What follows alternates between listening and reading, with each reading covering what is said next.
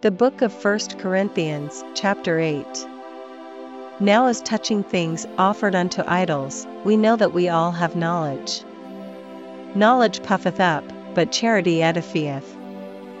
And if any man think that he knoweth anything, he knoweth nothing yet as he ought to know. But if any man love God, the same is known of him. As concerning, therefore, the eating of those things that are offered in sacrifice unto idols, we know that an idol is nothing in the world, and that there is none other God but one.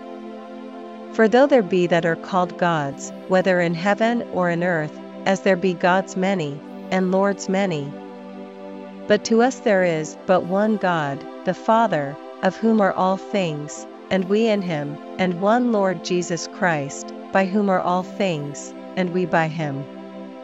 Howbeit there is not in every man that knowledge, for some with conscience of the idol unto this hour eat it as a thing offered unto an idol, and their conscience being weak is defiled.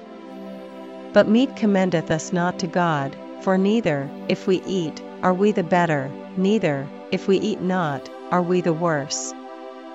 But take heed lest by any means this liberty of yours become a stumbling block to them that are weak. For if any man see thee which hast knowledge sit at meat in the idol's temple, shall not the conscience of him which is weak be emboldened to eat those things which are offered to idols? And through thy knowledge shall the weak brother perish, for whom Christ died? But when ye sin so against the brethren, and wound their weak conscience, ye sin against Christ. Wherefore, if meat make my brother to offend, I will eat no flesh, while the world standeth, lest I make my brother to offend.